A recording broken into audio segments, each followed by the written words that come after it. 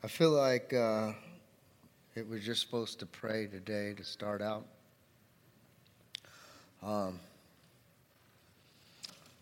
Let's pray. Lord, forgive me. Lord, forgive us. Lord, we're sorry for what we've made church. Lord, we repent of what we've forced our church to be the last 30, 50, 60 years, Father. Lord, your heart grieves. My heart grieves. Father, break us down and make us whole and right. Father, we know the church is not about a building. Forgive us about that. Lord, we know that the church is not about money and all the money things that we do. Church is not about money. Father, forgive us. We've made it about teachings and programs and the worship music. Lord, forgive us and we repent, for that is not what the gospel says, and that's not what church is supposed to be. Lord, forgive us that we don't preach a full gospel because we feel comfortable in church too often. Father, we come in the name of Jesus and ask that you allow us not to be ashamed of the gospel, not to be ashamed to be a Christian, and not to be ashamed of the church that we go to. Lord, bring clarity to us that we will love you greater and we will love your church. We love you, King Jesus, and all God's people said, amen. If you're new, welcome. We're grateful that you're here today. We are on a mission to clarify what church is. What is church? We need to understand what the church is and how it works and how it moves us. What is the church? We need to take it from a macro level and put a microscope on it so that we can understand how it works and how it moves us. Here's what Ephesians chapter 1, verse 22 and 23 say about the church and what it's supposed to look like. This will be our memory verse. It says, and he, that being God, has put all things under his, that being Christ's feet, and has made him the head over all things for the church, which is the body, the fullness of him who fills all in all. Now, that's the NRSV version. Let me give you the way that I read it and learned it a long time ago. It says this: God has put all things under the authority of Christ and has made him the head over all things to benefit the church. Let's say all things. All things in your life, all things in my life, all things in your neighbor's life, in your spouse's life, and your kid's life. And says, and this is to be made full and complete by Christ, who fills all things everywhere with himself. Everybody say all things. He fills all things everywhere for his benefit. We are here today to celebrate Jesus Christ. We come Sunday and Wednesday to celebrate Jesus Christ. And today we're celebrating him in our 80s garb.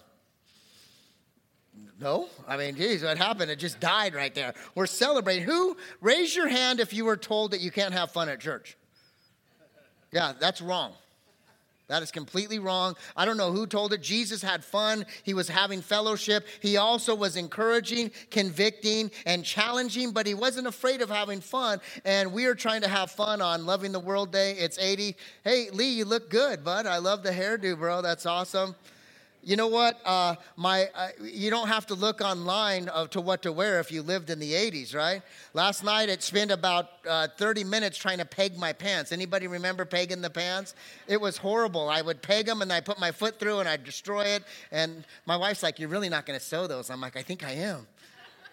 So I want to share a little bit about the 80s. See if you can find me, and this is my 6th grade picture. See if you can find little Jeffrey in there. All right, let's move it to the closer one, get a better idea. Oh, isn't he cute?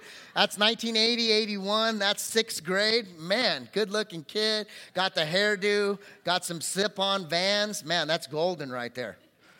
All right, let's look at my wife. Anybody remember the big hair days? This is actually probably 90, 91, 92. But I don't know, in the 80s, Aquanet was the number one thing in the world, and so actually this is 90s because you know her hair's a little lower, so she's probably like 90. And then here's the last one. I don't know if you guys have seen this, but this is rocking a mullet on the left side. Look at my beautiful sister. Hey, if you're new, welcome. But look at the eyes on the guy with the mullet, dude. His eyes are a little bit, I think it's because of the chlorine in the pool or something. But his eyes are a little bit shady. You need to check it out. But that's me and my sister. And man, I wish I could do the mullet today, but I don't have the guts. So we're grateful. Here's the deal. We're talking about clarifying the church and trying to figure out what the church is. And it can be fun. And it also can be powerfully painful when you dig into it because a lot of things happen. People die. Marriages get broken in relationships. And the church is to come around you and support you. And it should be fun. It should also be a struggle at days to come to church because you're broken. But we're trying to clarify that. And one of the things that you need to know about this church, if you weren't here last week, we're moving. We don't know where, we don't know when, we don't know how, we don't know if we got the money for it, but we know that God's challenged us to move. Yeah, amen. That's good prayer. And then the second thing is that God has challenged us not to ask the church for all this money to support it. We're not going to do a building campaign. If you want to give, we'll support it and we'll use it. But we're not going to ask the church to do a building campaign. We're going to challenge you like Dustin challenged you. We're going to put this at the feet of Jesus and have him speak and believe that he's going to bring the provision and the place and the time and effort to get there. We're going to trust in God. And the truth is, someday in the near future, we're all going to be blown away that he's put us in this place. And it's going to be a great place, even if it looks crappy. It's going to be a great place because that's where he wants us to go. Because we believe in a big God, and it's going to be a testimony. And if you've ever been a part of moving a church, we are going to be the light of the community for a little while because people are going to go, man, this church is finally in its own place 24/7 to do a ton of great work. So we're excited about that. And the only thing you need to do is pray. Right now, pray. Pray. We need 10,000 hours of prayer. We started the church with 1,000, and this next time it's going to need 10,000 to get us to where we're supposed to be. So thank you for that. For the next few weeks, we're doing this amazing sermon series that my buddy Jeremy put together. It's called Church Clarified. He's got a wonderful brain. He's gifted in so many ways, and he's laid out this Church Clarified. And what we're trying to do is bring a microscope on what does the Bible say about the church. Do you know what your church is and what it's supposed to be? And what churches you've been at, and have they followed this or have they not followed that? We're going to look at some of the illustrations and images to help us understand the church. Here's some of the images: the body, an army, a flock. And today we're going to talk about the bride. Now, I listened to a lot of sermons and read some commentary. And one of the commentaries I read is Warren Wiersbe. And he says, don't get caught up on one image.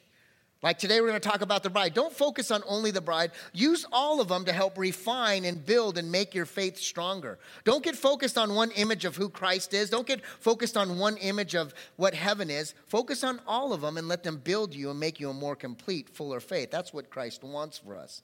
So today we're going to talk about how to clarify the church. Now, the only way that we can really understand that is to look at what Jesus said about the church. Jesus said only 2 times he talks about the church. The first time he talks about the church is when he says that every believer in all the churches all across the world are part of the church, and we call that the capital C church.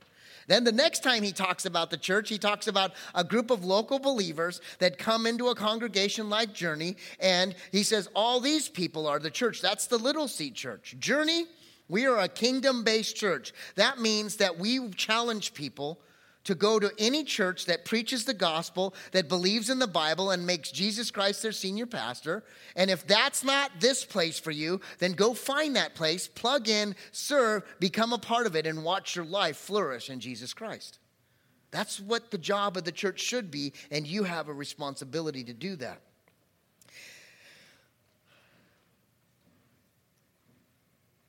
The Bible says that God makes his home in our heart. Christ makes his home in the church, and he loves the church.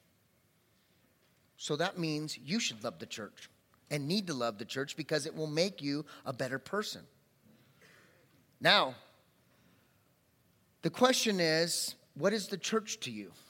Is it the bride, or is it something else? It reminds me of a sermon I got this crazy brain. I remember all these sermons, probably almost every one that I've ever heard. I remember a lot about what was taught. And my friend Rowan at Open Church taught this message a long time ago, a series. It was, is church a home or is it a hotel?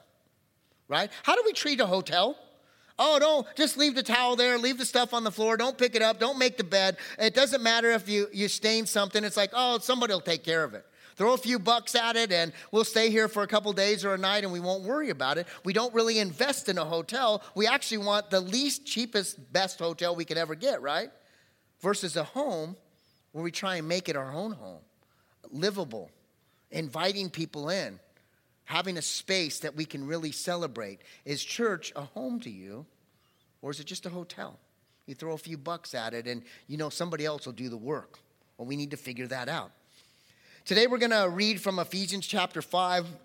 And this week, I don't know if you guys know how we figure out messages. Jeremy kind of lays them out and gives us a whole platform. And then I start to pray, or Jeremy or Dustin or Odell, or whoever's teaching, starts to pray and ask God, what are we supposed to say?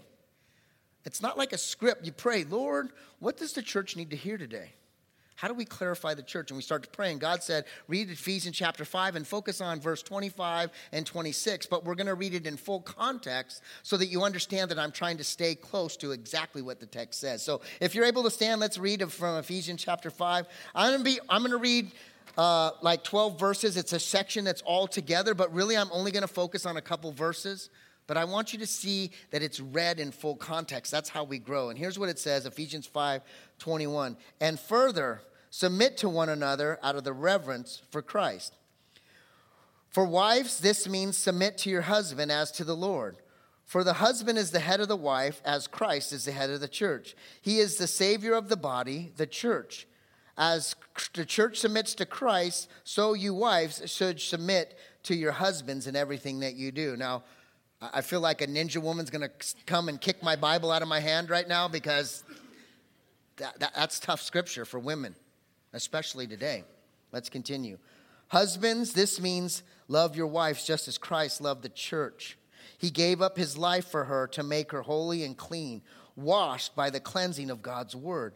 He did this to present her to himself as a glorious church without a spot or wrinkle or any other blemish. Instead, she will be holy without fault, or blameless, it would say in some. In the same way, husbands ought to love their wives as they love their own bodies. For a man who loves his wife actually shows love for himself. No one hates his own body, but feeds and cares for it, just as Christ cares for the church. And we are members of this body. Here's the last few verses. As Scripture says, a man leaves his father and mother and is joined to his wife, and the two are united as one.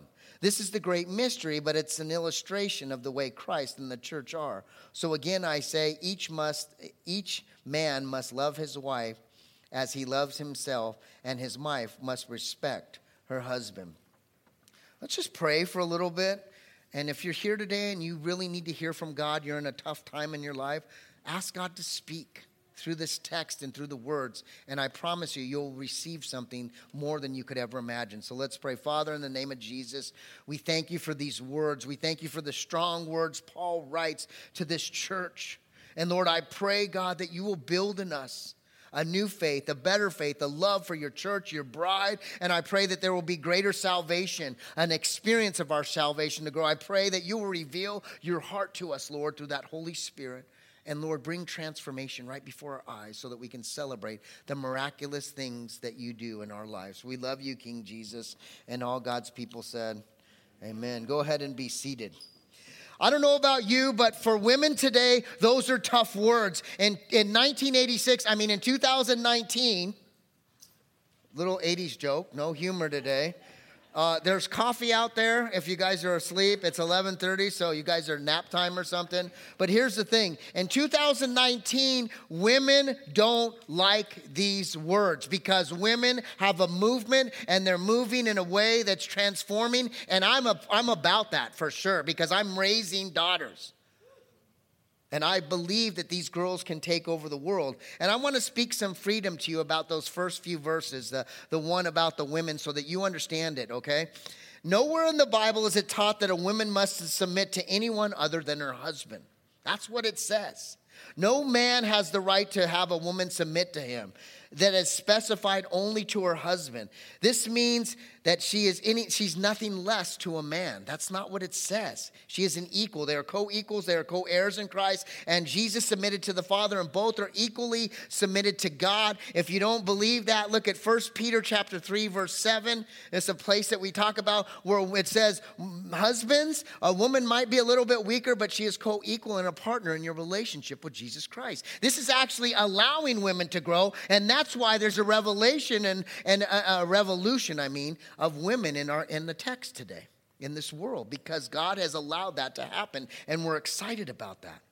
So let's go on and see, because husbands have a tough job too, women, and they need to learn to submit to Christ. And I'm really only going to focus on 25 and 26 because I really believe that's what God wants us to talk about today. So let's read. Husbands, this means love your wife, just as Christ loved the church. He gave his life up for her to make her holy and clean, washed by the cleansing of this world and word. And this actually is, this word here is used, and it's like a Jewish tradition. It's kind of what we talk about in baptism. In Jewish days, it was this cleansing that they would do to this purification. It's saying be purified and made holy by the washing of God's word.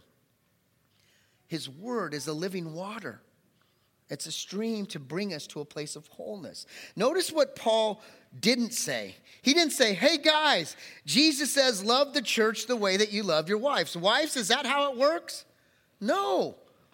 We do not love our wives the way that Christ loves the church. Men, we have a lot of work to do to love our wives that way. That's not what the text says. Here's what the text says. It says, thank God it's what it says. Husband, love your wife as Christ loves the church. The union between Christ and the church is the model for a Christian marriage.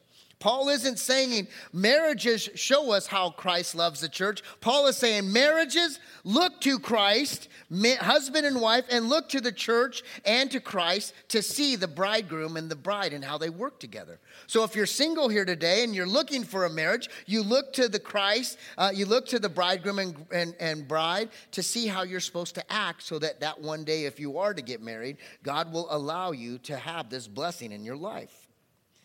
The relationship between Christ and the church shows what God intended us to be in marriage. It shows us an example. And we're supposed to discover that. When we read this and we want to be married or we want to have this beautiful relationship, we need to look to what it says. Here's what Paul writes at the end of Ephesians chapter 31 and 32. A man leaves his father and mother and is joined to his wife. The two are united as one. Sounds like it's marriage. It sounds like, Jeff, I don't know if you're talking right, but wait, listen to what it says in verse 32. It says, this is the great mystery, but it's an illustration of the way Christ and the church are one. The way that we look at marriage should be through the bridegroom and the bride being the church. That's what we're in here today. Now, here's what happens when we talk to people. I do a lot of premarital counseling. I do marital counseling. I do a lot of it. I love it. It's my favorite part of the job. I love every part of it. And what happens is a lot of times people say, well, Jeff, I was raised in a dysfunctional family. Can I raise a hallelujah? We all were. You know, it doesn't matter how dysfunctional yours was. Maybe yours was on the spectrum of, cray. But we all had dysfunctional stuff, and we need to deal with it. And so we can't use that as an excuse because that doesn't make sense. We hear, well, I don't know what a good husband or a good wife is. Look to Jesus and look to the church. That shows you the avenue of how to make this work. You can't blame your mom or your dad if they were great or not. You have to look to the church. This is what we're supposed to do. Now, how do we look to Jesus and say, how can he teach me about being married? Because he wasn't married. Well, I'm telling you, his marriage is the bridegroom is married to the church and the bride. And you need to look at that relationship on how that works so that we can understand how to be a better husband and a better wife. We look to the bride and the bridegroom to see how they work together. This is what we understand. Christ is the bridegroom. Church, you are the bride. Many times people say, well, I struggle with relating to God or to Jesus because I had such a horrible father or such a horrible parent. I want to give you some freedom today. You guys want to hear some freedom? Here's some freedom. Nobody comes to know God by having a good father. Let me say that again. Nobody comes to know God by having a good father. Nobody comes to know God by having a bad father. We come to know God through Jesus Christ.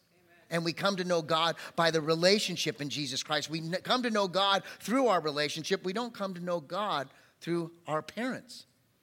We have to have our own personal relationship. To get to know God, you will discover what it means to be a good father.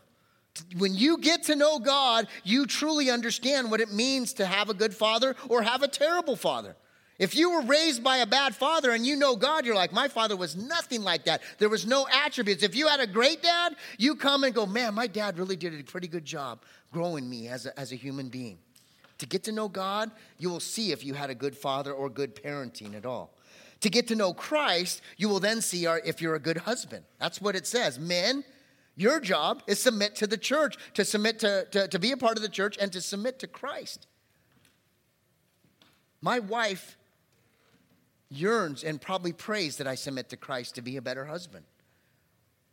And the only thing that can change me is submitting to Christ. And if I do that, the outpouring of my life should be an honorable, beautiful husband for my amazing wife. Christ and the church and that relationship is a model that you and I need to follow to build in our life. And we need to learn to love the bride of Christ. This is good news. God in Jesus Christ's redemptive love changes us no matter what the background is. He came from Nazareth. It was a horrible town. It would be, I'm not going to pick on Newberry or Oxnard or anything. It wasn't a favorite place in the community. It was a place that it was not the best place in town. Everybody said, Nazareth? What good comes from Nazareth? It's not about your background. It's about where you're at and where you need to be with God. And how much you love Jesus Christ and how he works in your life. That's the message. How do we know this is true, Jeff? You should be asking that question. This sounds good in theory, but is it really true? Well, here's the thing. The Apostle Paul writes to a pagan church in Ephesus and says, listen, none of you were raised by Christian parents. None of you were raised by Jewish parents. You don't know the law. You don't know anything. The only thing you have is the gospel and the relationship between Christ and the church. And that's how they grew to become good fathers and good husbands and good wives, as they looked at how Christ and the church were together. And in that, we now all can celebrate and understand that Jesus is the bridegroom and the church is the bride. And we look at that beautiful relationship. And it's powerful to understand that, but it's even more powerful to love the church and be a part of the church. So how does Christ love the church? Let me give you 4 things, and I need to do it quickly because I want to get to the back end of the message here. 4 ways. The first way, in verse 25, it says, Christ gave himself to the church. It says, Christ loved the church so much that he gave himself to the church. How does he love? He gives everything. He paid the price, any price, whatever it takes for her. I'm going to pay any price to make her right and make her whole. I'm going to endure any pain to make her right and whole. Listen to what it says, Romans chapter 5, verse 8. We're going through the book of Romans on Wednesday night, verse by verse. Romans 5:8 says, while we were still sinners, Christ died for me. Why would someone come into this world and do something for me before I've done something for him? If you're a parent like me, I force my kids to clean the garage to get the gift after the garage, right? All day I've been giving her the headphones going, you do the work, you get the love that I have for you. It came out of my pocket. That's not what Christ did. He said, while you were still sinners, while you guys were all distant and showing me the backside of your head, I died for you, Christ said. And in that death, I loved you, and you were to learn to love me back and watch God work and change your life through that love. That blows me away. I feel like I'm a pretty decent parent, but I don't love like Christ loves. I still have a lot of room to grow. He endured, he suffered, he forgave so that the bride can be lifted high. We need to give ourselves. The second thing is Christ leads the church. We see that in Ephesians 5:23. Christ takes initiative to lead the church. It says Christ is the head of the church. At this church, I need you guys to take comfort in this, that our senior pastor's name is not Jeff Rodriguez or Jeremy Kays or Jeff Barnett or Dustin. It's Jesus Christ, our Lord and Savior. He is the head of the church. There was a group of kids in last service asking me all kinds of questions. And I said, you should be asking Jesus. I'm just one of the pastors here. Because he's our lead pastor. And that's what it says. He leads us. He takes initiative. The church is always blessed by what Christ is up to. You know that Christ is always up to something? He's always doing something. When you look at church history, you will see Christ always doing something. One of the great things that we study as Christian pastors is we study revival. Anybody want revival?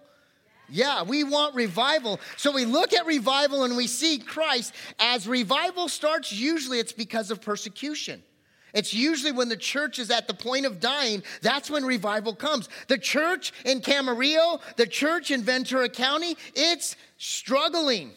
It's near death because they're closing their doors because nobody loves the bride. But Christ is going to lead us through this process. And he's going to bring blessing and glory, not for you, but to glorify God and to make the church what it's supposed to be. Christ is leading us. Even though it seems like it might be going negative, he's really doing something amazing and positive. Does anybody know what Christ is going to do next year? If you do, you should be up here. I have no idea. We might be moving. We might still be here in a year. But I know this, in 1 year from today, there are going to be tremendous blessings. There's going to be tremendous praise of what he's done. And there's also going to be some struggles and trials and breakups and death and issues. But he's going to lead us through that process. And at the end of the day, we're going to claim victory in Jesus Christ. The third thing is Christ nourishes the church. Here's what it says. No one has ever aided his own body, but feeds and cares for it, just as Christ cared for the church. All right, I'm going to stop for a second. I'm going to tell you my joke. I can't take it anymore. I got my Pac-Man shirt. This is my superhero, the one that I've always lived for. And here's why. He's got a mouth always moving, and he eats. That's his special strength. So that went better over second service. But anyways, thank you. Thank you. I'll be here next week. He nourishes the church just like you and I nourish our own bodies. We get up. Who missed breakfast today? Well, you're too late now. It's lunchtime. So, yeah, you've missed it completely now. So now you got to move on to lunch. But for the most time, who's going to miss lunch and dinner today? Look at nobody. Nobody's fasting here. We should be fasting and praying. We're getting a building, people. Nobody's fasting and praying because we're nourishing our body and working on our body to be built up. And that's what Christ does. Simply put, he's building up the church. He's nourishing it, he's protecting it, he's feeding it, and he builds it up so that it can flourish. Even though it might look like it's dying, we as our church are not going to let it die in this particular place because we are on fire for Jesus Christ. And we are going to flourish because he's feeding us. He's speaking to us. He's building us up so that we can be strong and we can be a light on the hill. You've just got to decide if you want to be a part of the bridegroom and the bride and their relationship. I am.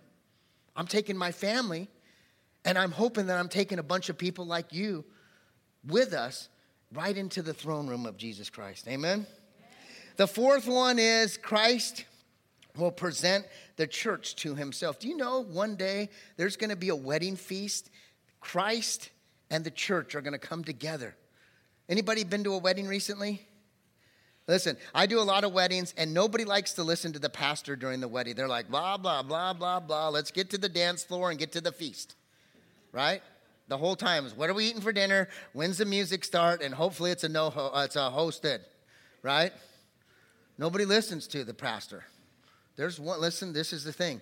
There's going to be a moment when the church and Christ come together as one, and it's going to be the best feast you've ever imagined. It's going to be a day that we're all praying for, and it will be awesome. You decide if you want to be there. Here's what it says in 5:27. He did this to present her to himself as a glorious church without a spot or wrinkle or any blemishes. Instead, she will be holy without fault. In the 80s, I was always looking for Clearasil for no spots or blemishes. As I get older, I'm looking for, I don't know, what is it, Retin-A or something to get rid of the crow's feet or something? Always looking for some cream, but when we get there, church, none of that's going to matter. We're going to have no blemishes if we really love the bride. I hope that makes sense. I don't know if you guys know this, but the church isn't always an attractive place. There's a lot of brokenness in the church. You know, one of the saddest things that I was grieving for is we need to come to church broken and really show who I am. Hey, Jeff, how are you? Or hey, so-and-so, how you doing today? I am horrible. My friend died. My daughter's acting up. My son's distant. Somebody's strung out. Whatever's happening, we need to be honest. But what we do is we put on this fake stuff. And it doesn't help us. The church needs to be presented. Sometimes the church needs to be ugly because that's what happens. Because it's not attractive, that doesn't mean that we don't have a glorious future. Let me give you an example. The church is this radiant bride of Jesus Christ. It's this radiant, beautiful bride. I do weddings and I see someone walk down the aisle, and every time I see the bride, I start to cry, no matter if I know her really well or not, because I'm so fired up about that part. It just blows me away that these two are going to be together forever. The bride is radiant. There's a man named Michael Griffith. He writes this book called Cinderella with Amnesia, and he kind of gives this analogy. So let me give it to you. Anybody know the story of Cinderella? Stepchild goes to the ball, has a great time, meets Mr. Right, captivated by him, has to leave by midnight, leaves her shoe. He goes looking for her, right? Looking all over town, where's this one that fits in this glass slipper? He finally finds her, and guess what happens? She's no longer this glamorous woman. She's in her sweatpants. I'm looking at my wife because that's what happened to me. I had this beautiful bride, and now I get sweatpants, and I'm not in trouble. This is the truth. 5:36, we've got sweatpants on and everything,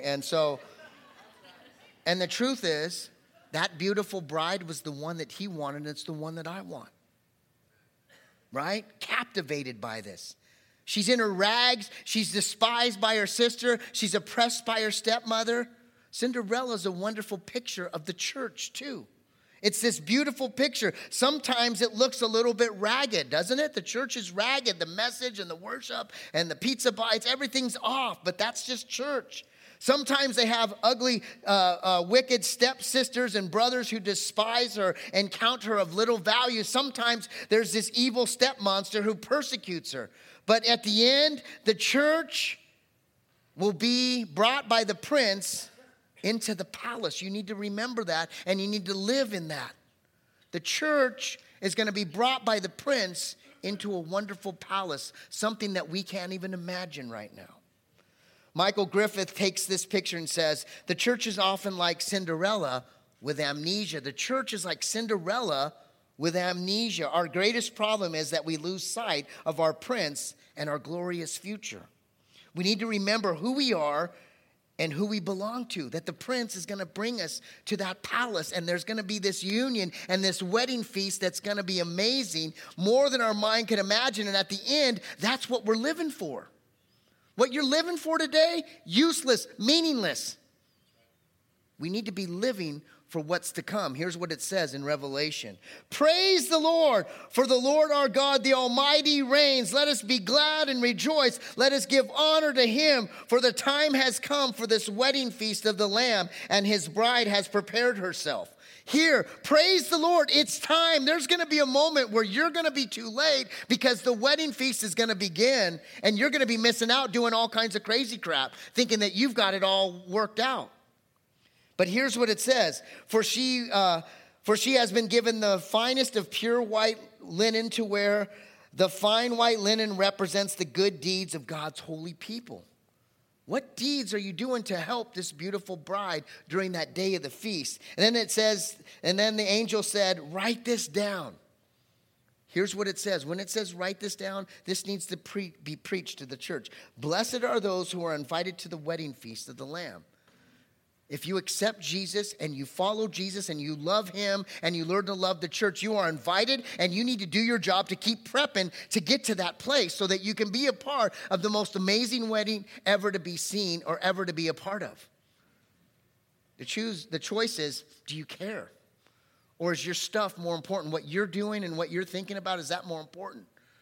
Most of the time, people are saying, yeah, what I do is more important. God's just a side piece. He's in the area. I'm going to be there. And until I die, I'm going to be preaching to all of us to get on that train so that we can all be in that wedding and celebrating the bride of Jesus Christ. Amen? The first part of the message was about how to love the church. The second part is how do we love the church? If we're his friend, son, and daughter, how do we do it? It says, husbands, love your wives as Christ loved the church. He gave his life up for the church. I need to give my life up, and I need to make her holy and clean, washed by the word. I got up this morning before I went through my message and practice, and before I did anything else, I got washed in the word, baptized by the word's flowing living water, so that whatever I preached about was going to be from God and for God and through God. You've got to be washed in the word and make it part of your life. It's not cool. If you're under 45, it's not cool. If you're under 65, still not cool. If you're under 95, not cool. But that doesn't mean that you don't do it. We need to make sure that we're a part of that prepping. I don't want to get into this. I did it last service, but a bride gets prepped. She goes through steps to get to that place. And at the end of her prepping and resting well and getting her dressed and all the preparation that she gets, at the end of all the prepping, there's this moment where she, the bride, walks with the Father to be a part of the bridegroom and be unioned with them forever. We need to make sure we're part of that prepping to make sure that our life is whole and right. Christ has chosen the bride, and the bride is the church, and we, church, are the bride. And we need to understand that. Because God has made her one with him, we need to be one with Christ. This is a holy union. Now listen, humans, we aren't to hurt the bride. Why? Because you're hurting God. You're hurting Jesus. Listen, if you insult my wife, you're insulting me. And listen, if you insult me, you're insulting my wife, and God forbid you if you're insulting me, and my wife will come at you. She's got mind things going on that you're like, oh man, you might be in trouble if you insult me, I promise you. But let me give you an example that we see in the Bible that kind of makes this happen. Do you guys know Saul of Tarsus, before he turned Paul? He persecuted the church. His job was to persecute and kill Christians. Acts chapter 8, people are stoning Stephen, and he's persecuting. Then he goes into 9 and says, let me go after all the Christians in the world and kill them and persecute them so that they'll never preach about Jesus Christ. He's persecuting and killing the church. And on his way to Damascus, full of anger and hate for Christians and struggle, he wants to damage and destroy all Christianity. He's blinded by this beautiful light. And when Christ spoke, he didn't say, Saul, Saul, why are you persecuting the church? What did he say? He said, Saul, Saul, why are you persecuting me? You're insulting my bride, and if you touch my bride, you're now touching me, and I'm going to come at you. Who are you, Lord? I'm Jesus Christ. That's my bride, the church. Don't touch her, bro.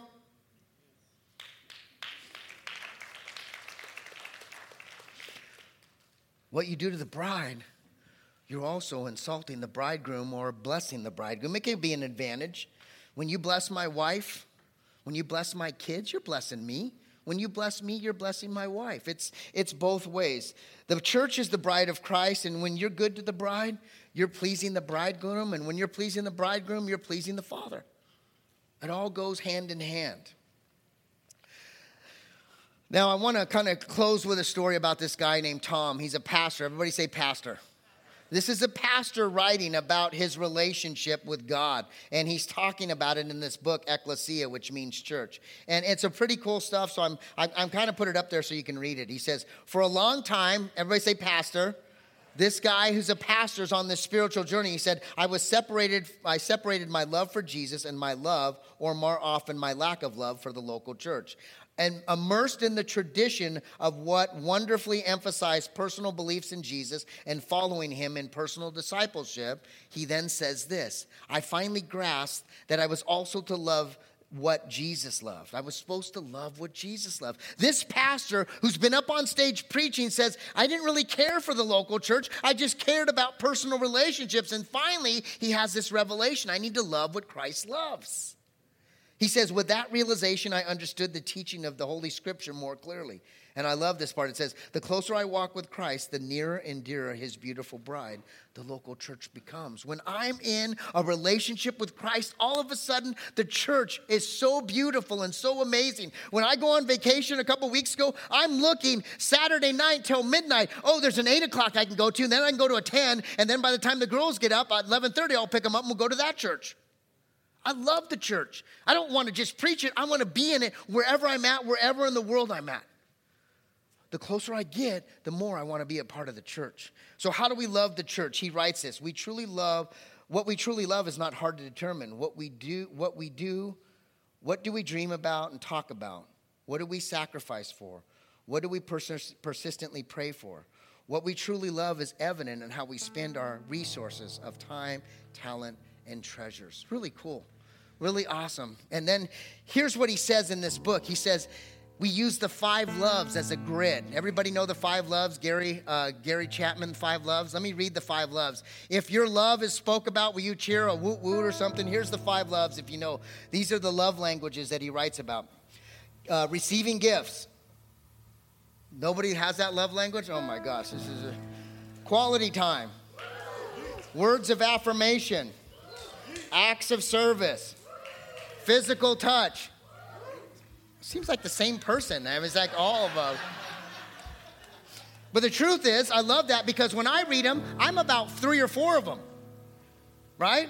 And I need to be fluent in all of them. If I really want to love my wife likes 1 or 2 of them, but I want to be fluent in all the love languages so that I can fully love her, because if I'm loving her, guess what happens? It comes back on me. When I'm fully loving Jesus, guess what happens? It comes fully back on me 10, 30, 100-fold. So this man, Pastor Tom, uses these 5 love languages to help us look at how we love the church. And let me go through these really quickly so we can get out of here. But I think this is a really cool tool. It's a really powerful tool on how to look at the 5 love languages and really show you how you love the church. Words of affirmation. The first one is affirmation. How do you speak about the church? Do you speak of her well? How often do you speak of her in a critical spirit? And here's the one. If the church is your bride, how does Christ feel about the way you speak about his bride? Words of affirmation. What do you think about the church? Man, that's hard. The second one is time. In our schedule in Southern California, everybody's busy. You know what I hear all the time? Pastor Jeff, I know you're super busy. And you know what I say? I'm not that busy. I can make time. I can cancel a couple of appointments if you need time. I tell people all the time, I am busy. And I can work 24/7 if I wanted to. But I also have time because I want to have time for Christ and his bride. Some of us are defined by our crazy cram schedule. And man, listen, I love kids. I love sports. I love education. I believe in all of them. But if they are cramming your schedule, you need to ask yourself.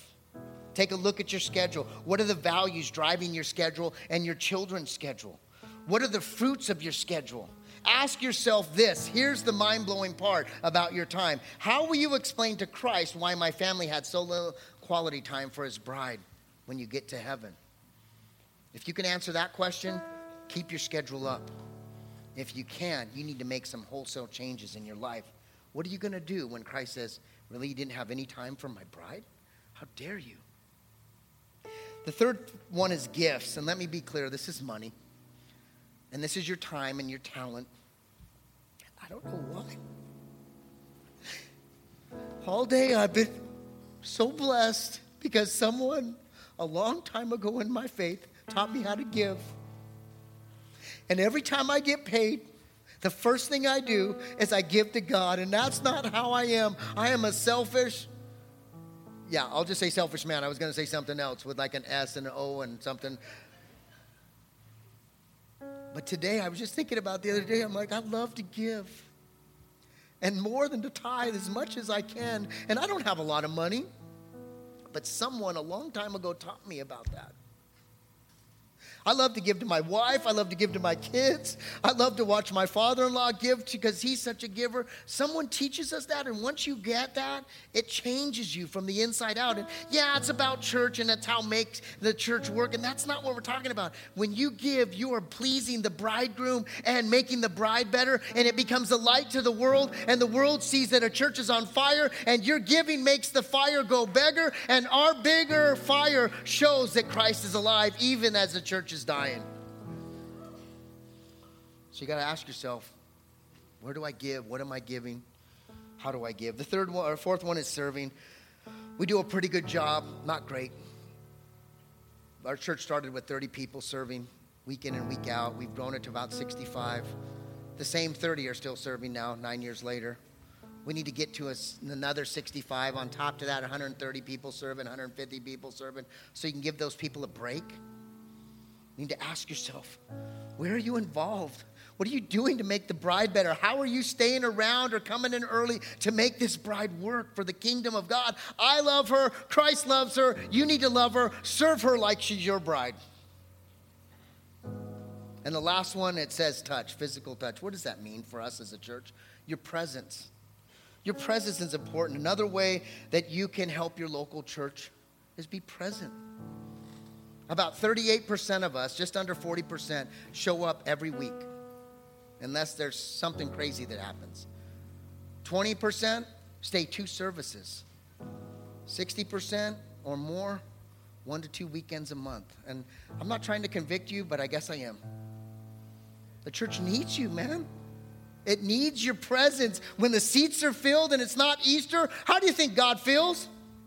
When the seats are filled and it's not Christmas or a Christmas play or a night of worship, God's excited because your presence is here. I need to tell you this story. My friend, his name's Jim. He's on his deathbed. And we were talking, and his kids were there. And his kids were saying, you know what? My dad used to upset us. They had a sailboat, and they would be at Port Hueneme, and they'd be selling Friday, Saturday, and Sunday, spending their whole life on the boat. But you know what Dad did every Sunday? At the time when it was the most fun on the harbor, he would pick their kids up and go, come on, kids, we're getting up and going to church. And they'd kick and scream as kids do. Not you, though, but I mean the other kids. And you know what? Their 2 kids were there, and they were crying, going, I'm thankful for my dad, put us to church every week and showed us how to go to church. And it's been a big part of their life, and they love the church because their dad loved the church. And if you love the church, and your kids love the church, and your grandkids love the church, guess what's going to happen? We need to be present because we need to make sure that the church is alive. Listen, our church, the leadership here, the pastors here, we aren't going to let the church die.